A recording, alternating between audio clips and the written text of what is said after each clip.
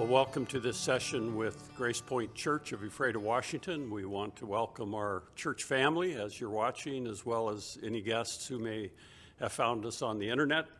We're glad you're here today as we continue our study through the book of Philippians. I have in my hand here a book that was written back in the mid-20th century. It's actually a translation of the epistles of the Apostle Paul, or Apostle Paul's letters.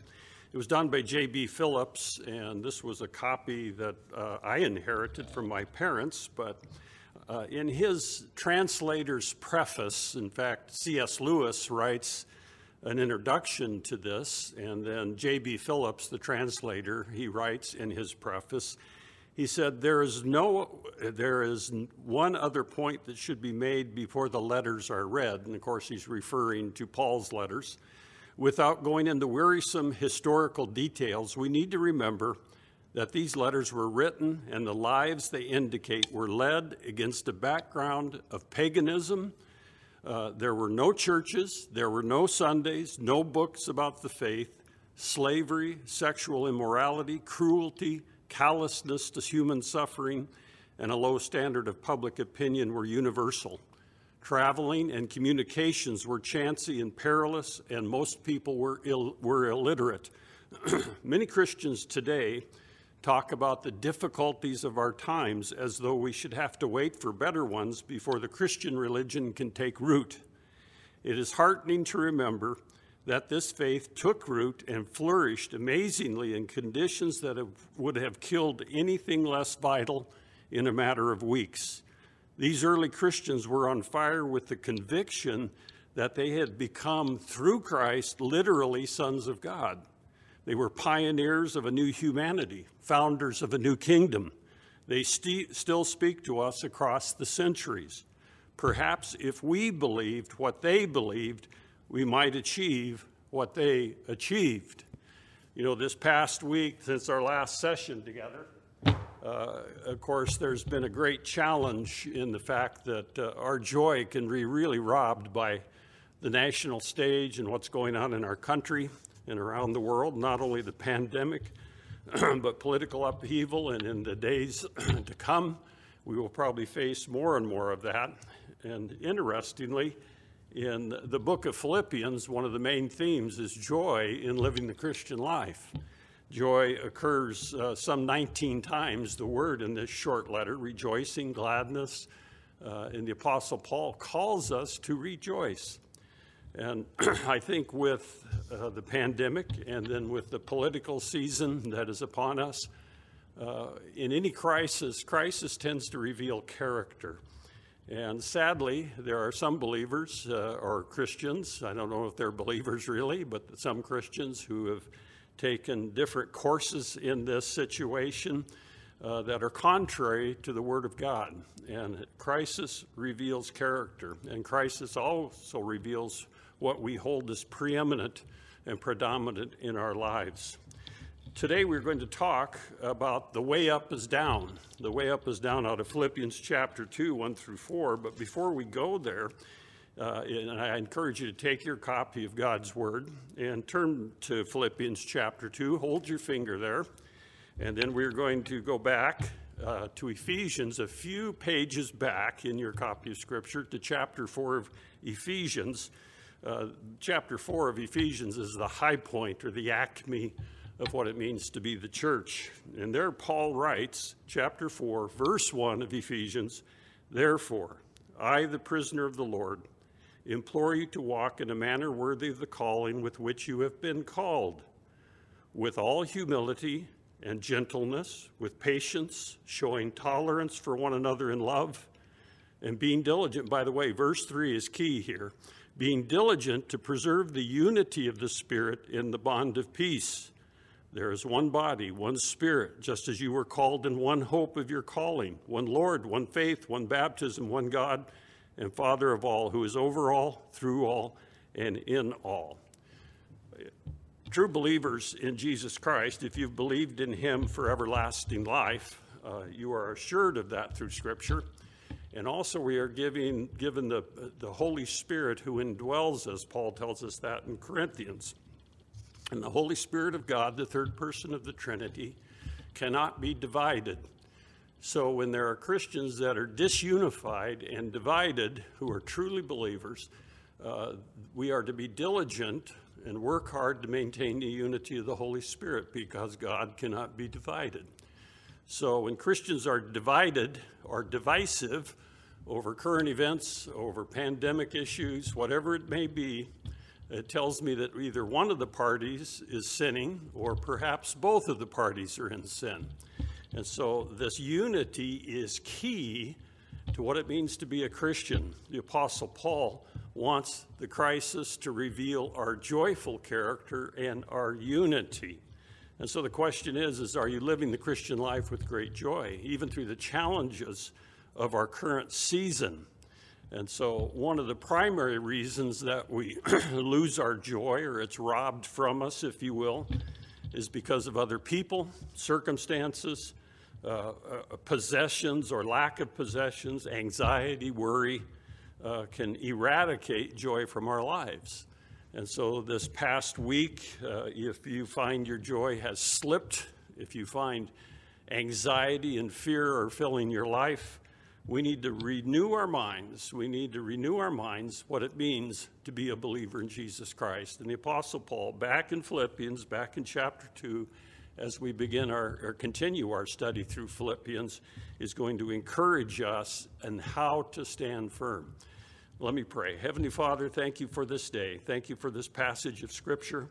And Lord, I pray for each one viewing this message that as we look into the Word together, that you would apply it to our lives through the power of your Spirit, and Lord, that you would transform us and change us to Christ's likeness because of this encounter with you and with your Word and with one another, even though we're not gathered. And Lord, thank you for blessing us so richly, even in tumultuous times. Praise you for your goodness. In Jesus' powerful name I pray. Amen. As I said in our last session, how we think in our minds forms the way we really live. What we believe in our minds forms our attitudes, and our attitudes are at the heart of our actions. So our belief, inform our attitudes, which work themselves out into actions in life, decisions for life. And God has a desired plan for our lives, has a will for our lives. And so we come to the book of Philippians, and we are going to consider just 4 verses in chapter 2, the first 4. Let me begin by reading in context here, beginning clear back up in chapter 1, verse 27. Chapter 1, verse 27. We covered this portion last session. Only conduct yourselves in a manner worthy of the gospel of Christ, so that whether I come and see you or remain absent, I will hear that you are standing firm in one spirit, one mind, striving together for the faith of the gospel. In no way alarmed by your opponents, which is a sign of destruction for them, but of salvation for you, and that too from God. For to you it has been granted for Christ's sake not only to believe in him, but also to suffer for his sake, experiencing the same conflict which you saw in me and now hear to be in me. Chapter 2, verses 1 through 4. Therefore, if there is any encouragement in Christ, if there is any consolation of love, if there's any fellowship of the Spirit, if any affection and compassion, make my joy complete by being of the same mind, maintaining the same love, united in spirit, intent on one purpose. Do nothing from selfishness or empty conceit, but with humility of mind regard one another as more important than yourselves. Do not merely look out for your own personal interests, but also for the interests of others. Amen and amen. As you followed along in that passage, the Philippian believers that Paul is writing to, remember Paul is imprisoned in Rome. And he's on very adverse circumstances with a very uncertain future, which will eventually lead to his martyrdom. But the Philippian believers, which was a Roman colony, and he told them to conduct yourselves in a manner worthy of the gospel. He's talking about their citizenship, if you were with us last time. And of course, Philippi was a Roman colony with Roman citizens, and so they understood citizenship. And their biggest battle was not with external circumstances. He talks about suffering at the end of chapter 1. That's not their biggest battle, though, about their suffering. But it's about the internal attitudes that can destroy the unity found in the church, or supposed to be found in the church. Paul had demonstrated his own refusal in chapter 1 to let external circumstances control his attitudes. Did you get that? Reread chapter 1. You see the Apostle Paul, he didn't allow external circumstances to affect his attitudes or control them in chapter 1, verses 12 through 18. But the first word in chapter 2, verse 1, that therefore, points back to the command in 127 about conducting ourselves in a manner worthy of the gospel. Here in chapter 2, we find out how to fulfill that command. God is not giving us any commands which he does not explain and does not give the power to follow. An attitude of submissiveness is required to experience joy. That's just contrary and countercultural to the society we live in. It's all about power and exaltation of self. It's not about a submissive mind. Christ Jesus, who exemplified selflessness, service, sacrifice, and glorification of the Father. Jesus Christ is the one who demonstrates for us. He is the pattern of the way up is down, that a submissive mind. And we're going to see that in our next session as Paul uses Christ as the primary example and pattern, what this means. But this idea of a submissive mind, the pattern for a submissive mind, the Apostle Paul is concerned, as he said in Ephesians that we read this morning, as he said here that we would be one. And that's idea that there is a basis for our unity. In verse 1, we see there is a basis for our unity. There's 4 positive incentives here. 4 things that he's going to tell us here. And he's reminding us of our standing in Jesus Christ, reminding us of who we are as Christians, of our identity. Now, you notice that there are 4 things here. And in my translation, most translations, they have a little particle that says if. And it doesn't mean there is doubt. It's a conditional particle, and it refers to a fulfilled condition. The Apostle Paul is reminding them of who they are and why they're where they're at as believers in Jesus Christ. In fact, listen to Lightfoot's translation. If then your experience in Christ appeal to you with any force, if love exerts any persuasive power upon you, if your fellowship in the Spirit is a living reality, if you have any affectionate yearnings of heart, any tender feelings of compassion, listen and obey. That's Lightfoot's translation. But these 4 statements recall for us, they remind us, or should, what it means and the blessings that we have as a Christian community. You know, there's no place, the Bible does not talk about individualistic faith where we practice the faith individually. It's always in community. Remember, the triune Godhead is the one at the very beginning, before there was time. They were the original community, God the Father, God the Son, and God the Holy Spirit, the 3 persons in one essence we call God. And so he was original community. And we see the emphasis on community throughout the Old Testament, especially the nation Israel. And then we see the emphasis on community in the New Testament with the development of the church in Acts chapter 2. And so there is a call for us to be unified. There's these 4 positive incentives, these 4 statements of blessing that we have. The first one, look at the first one. If there is any encouragement, you can translate that word if by assuming there is any encouragement in Christ. And Paul's being very gentle with these believers. And of course, he's just prodding them to really think about their position in Christ. The word there, encouragement, translated encouragement, there's some debate among scholars that The word could be translated encouragement, or it's capable of meaning exhortation also. But I think the best understanding is that the word seems to mean encouragement in this context. And it becomes this whole idea of Christian commitment, that we are encouraged because of Christ in him, and it's not something we produce in ourselves. The second one, notice in verse 1, we can assume that there is a consolation of love or a comfort of love. And this is not the kind of love for one another. This is Christ's love for his people. For God so loved the world that he gave Jesus Christ, that whoever believes in him will not perish but have everlasting life. And so this idea of this unconditional love, this powerful love, that's an expression of Jesus Christ's character.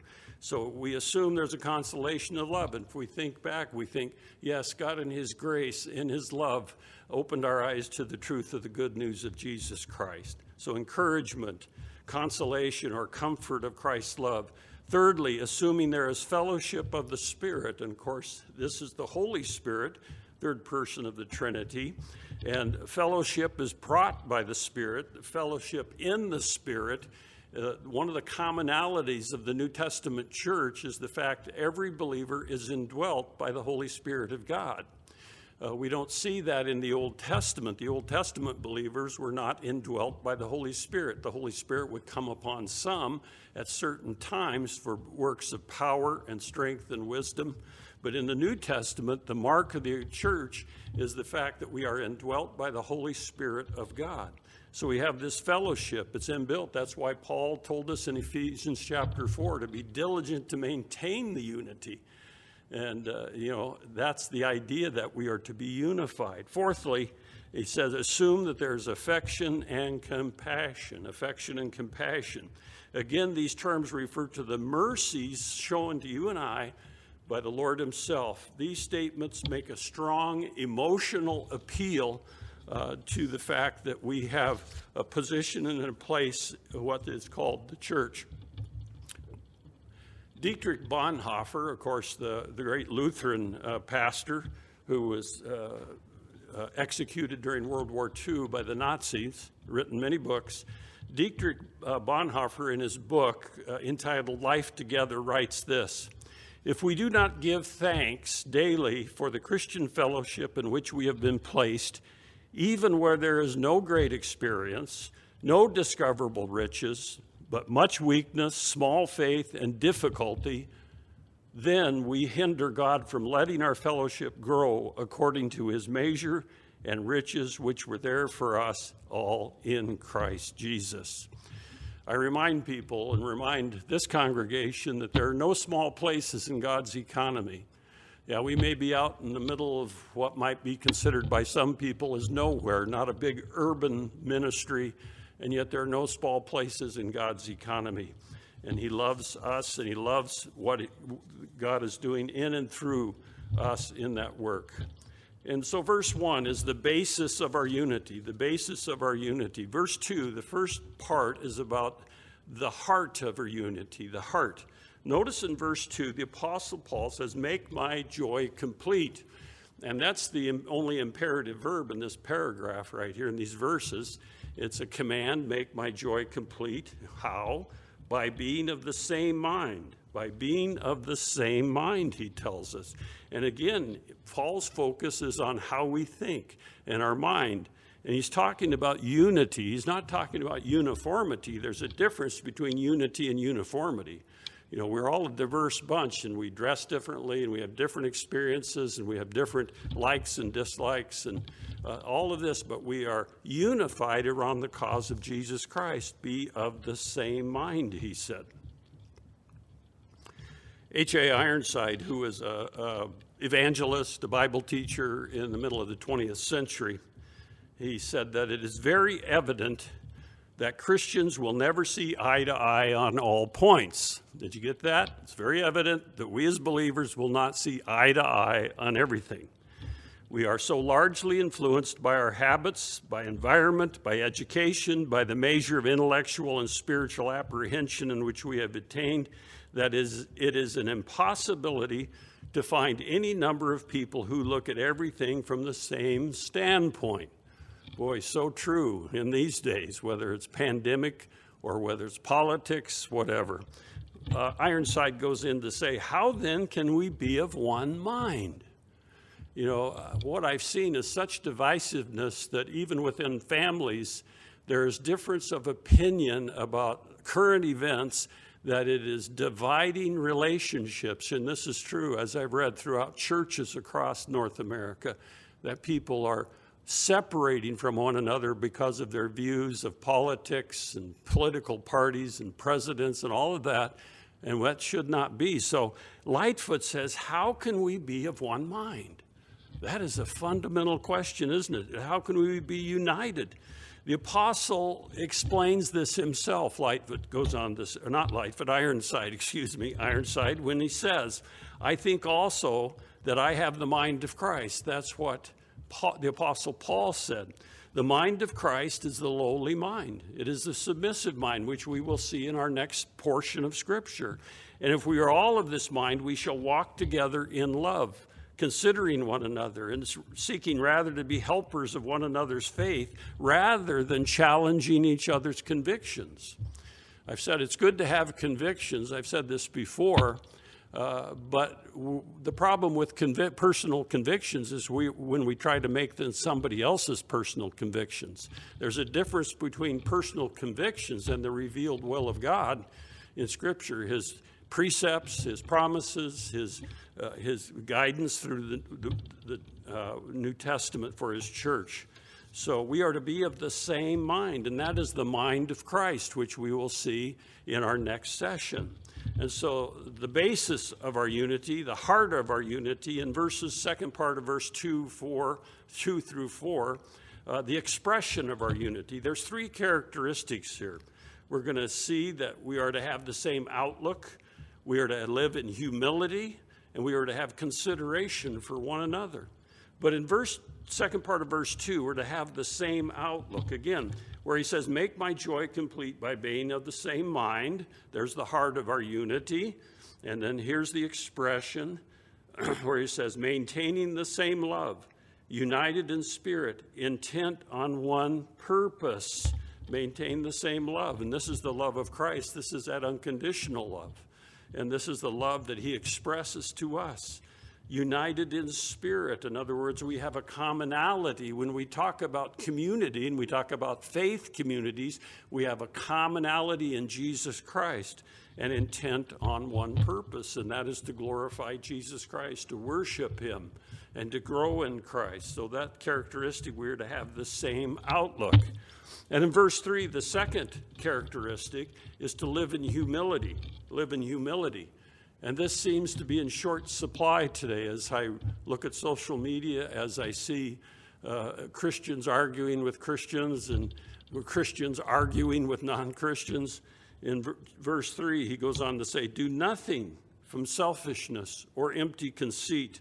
With humility of mind, regard one another as more important than yourselves. Again, the mind. That's what we think, what we believe. When we have a humble mind, it means that we look clearly at ourselves and look at others clearly. When living in humility, James 4:6 and 1 Peter 5:5 each cite the Greek version of Proverbs 3:34. Proverbs 3:34 says, he mocks proud mockers, but shows favor to the humble and the oppressed. Did you catch that? Proverbs 3:34. He's talking about God. He mocks proud mockers, but he shows favor to the humble and the oppressed. You know, pride seeks self-elevation. Humility elevates others. Humility is not humiliation, by the way, but it works to build solidarity. Pride seeks self-elevation. I see so much of that today. And I pray God would protect me and protect you and protect Grace Point Church from seeking elevation, self-aggrandizement. Of course, we all want to be right. We all have convictions and opinions about what's going on around us today. But really, humility elevates others. How are you elevating others with your posts on social media or in your conversations with other people. Humility is not humiliation, but it seeks to build solidarity. It builds solidarity. Thomas à Kempis wrote in his book, Imitation of Christ, "The humble life is continuous peace, while in the hearts of the proud are envy and frequent anger." Ooh, envy and frequent anger. Thomas à Kempis' statement captures the truth about humility. It releases us from jealousy, from that weary striving to be right all the time, to be the top dog. Humility is a distinctly Christian virtue. I don't know if you knew that. In fact, humility was considered a shortcoming in the Greco-Roman world, the world that the Apostle Paul and the early church were in. Christian humility isn't false modesty or weak-willed disposition. Rather, it is the proper assessment of who we are in relationship to God and to others. When we are focused on Christ, we can't be focused on promoting ourselves. Have the same outlook as an expression of our unity. Live in humility as an expression of our unity. And thirdly, have consideration for others, verse 4. Look at verse 4 with me. Do not merely look out for your own personal interest, but also for the interest of others. Do not look out for your own personal interests. Alex Haley was the author of Roots, and he had a picture in his study of a turtle sitting on top of a fence post. The photo was there to remind him of a lesson he learned early in life. Alex Haley related that if you see a turtle on a fence post, you know that he had some help in getting up there. Anytime I start thinking, wow, isn't this marvelous what I've done, what I've achieved, I look at the photo and remember how this turtle, me, got up on top of that post. You know, consideration for others, recognizing to elevate others, sometimes costs us. And sometimes is an experience that we don't necessarily care for. Again, H.A. Ironside said, the true obstacle to unity is not the presence of legitimate differences of opinion, but self-centeredness. Listen to that. The obstacle to unity is not the presence of legitimate differences of opinion, but self-centeredness. Shifting attention away from ourselves become the challenge. Let no one seek his own good, but that of others. 1 Corinthians chapter 10. That humility.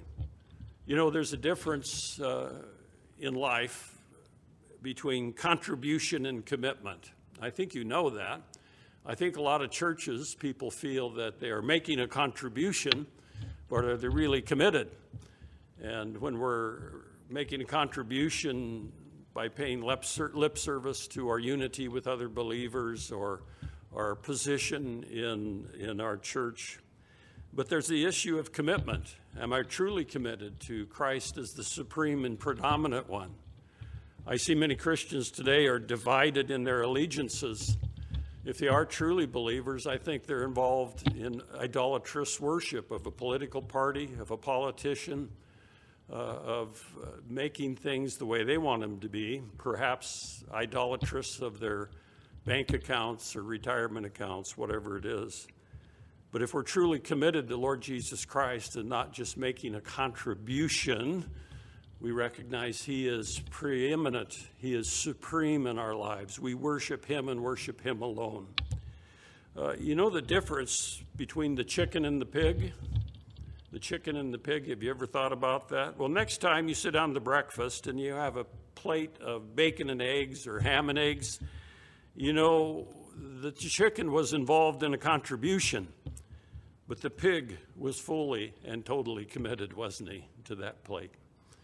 And so that's the difference when we are committed to the Lord Jesus Christ, no matter what. Doesn't mean we don't have personal opinions and even convictions about what's going on around us, but do we truly worship Him? Do we truly believe in Him? Do we truly know that He is the sovereign God of the universe? And it doesn't matter eventually what political parties and pandemics do, God is in control of all things. Next time, we are going to see the Apostle Paul just hammer home the rest of this message of these 4 verses.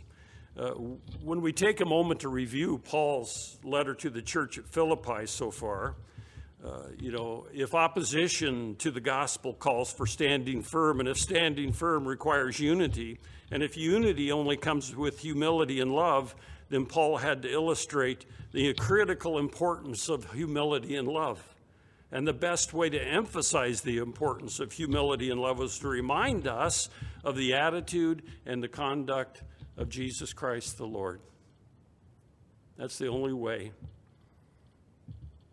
An attitude of submissiveness is required to experience joy in life, and our pattern for a submissive mind is Jesus Christ, who exemplified selflessness, service, sacrifice, glorification, and we need that. J.I. Packer, who just recently passed away, in his book, Hot Tub Religion, he writes these words, and listen carefully as I quote J.I. Packer. He writes, "Do I arouse eagerness in your heart, or do I irritate you? There are people who resent the suggestion that joy is for everyone. Oh, they say, that might be all right for you, but it's no use to me. It's just a mockery as far as I'm concerned. They say that because they are hurting emotionally. If you are hurting, it is hard to believe that there's any possibility for joy to you. And perhaps you've experienced that this past week." Packer goes on to say, "You feel bitter and angry because you know others experience joy and want to pass it on to you. But to readers enmeshed in the 4 black Ds, disappointment, desolation, depression, desperation, or bogged down by any one of the 4 black Fs, frustration, failure, fear, fury, I want to say 2 things. Packer gives us 2 things. First of all, Christians are not victims and prisoners of either the past or the present. Stop being a victim. The powers of forgiveness and new creation are at work in our lives. Before them lies a sure and certain hope of deliverance, transformation, and glory. Joy will someday be ours in fullest measure, and we should not give way to the black feeling that life will never be better for us than it is now. Okay? We have a greater hope, a greater allegiance. Secondly, Packer says, Christians have, so to speak, larger souls than other people for grief and for joy. Like desolation and hope or pain and peace can coexist in their lives in a way that non-Christians know nothing about. Grief, desolation, and pain are feelings triggered by our present situations, but faith produces joy, hope, and peace at all times. This does not mean that grief, desolation, and pain cease to be felt. That idea is simply inhuman. It means that something else is experienced alongside the hurt. It's because for Christians today, like Paul of long ago, to be sorrowful yet always rejoicing. People who sorrow should be told that God offers them joy, whatever their circumstances. For this assurance is just as true for them as it is for anyone else. Just a reminder that all of us individually own our own attitudes and emotions, 100%. We can make the choice, the decision. And the Apostle Paul reminds us, because of Jesus Christ, he gives us things. He gives us the basis for our unity, for our submissiveness, the heart of our unity and our submissiveness, and the expression of our heart and expressiveness. So we have that option. I'm going to close today by asking you the question J.B. Phillips asked, that quote I read right at the beginning. Perhaps if we believed what they believed, speaking of first century believers, we might achieve what they achieved. Isn't that amazing that in the first century, this fledgling church founded in Acts chapter 2, in the next 125 years, they spread the good news of Jesus Christ over the whole known world, the whole Roman Empire. And they didn't have Facebook, they didn't have computers, they didn't have anything but just their own personal testimony and the truth of God's Word. I'm going to close today with a benediction. Remember, a benediction is not just wishful thinking. It is a blessing from God, basically, sending you out into your week. And I want to just use this. It's not really a benediction, but this word from chapter 4 of Philippians. Remember, the Apostle Paul asked this question: whatever happens in your life, your happenings in life, your circumstances in life, there are these things, we're to stand firm, we're to press on. But then the third one is found in chapter 4, verse 4. And this is my blessing to you from God's Word. Rejoice in the Lord always. Again, I say rejoice. Let your gentle spirit be known to all men. The Lord is near. Be anxious for nothing, but in everything, by prayer and supplication with thanksgiving, let your requests be known to God. And the peace of God, which surpasses all comprehension, will guard your hearts and your minds in Christ Jesus. And that's my prayer for you. Amen and amen. Go in God's grace, and we trust that you will have a blessed, joyful week ahead of you.